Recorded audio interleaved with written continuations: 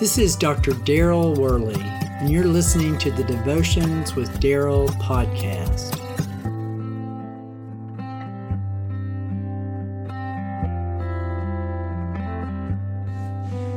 The religious leaders during the time of the early church opposed the spread of the gospel.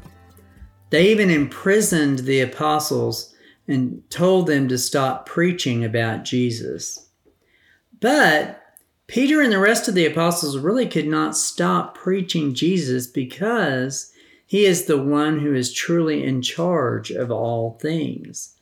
Instead of submitting to the evil desires of the corrupt leaders, Peter chose to submit to Christ. If they did not submit to Jesus ultimately, then they would not be preaching the only message that saves. Now, throughout the Old New Testament, Christians were called to pray for and submit to the governing authorities.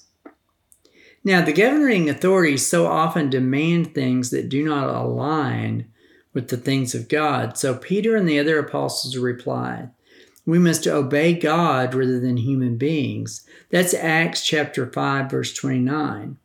We are to submit to God's law first when the laws of man conflict with what God says.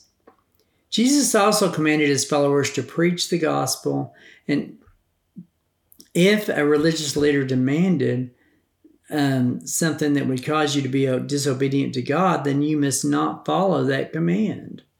Peter explained that if the apostles followed what the council said, they would actually be disobeying God. The church must go on preaching about the crucified and resurrected Jesus because repentance and forgiveness of sins is found only in him. If the church stopped preaching the gospel, there would be no hope. Eternal life is found only through the work of Jesus Christ.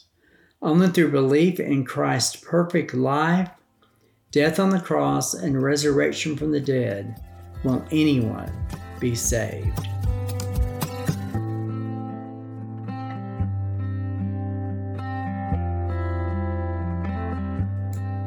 Until next time, this is Dr. Daryl Worley, praying that you have a blessed day filled with the richest blessings from God.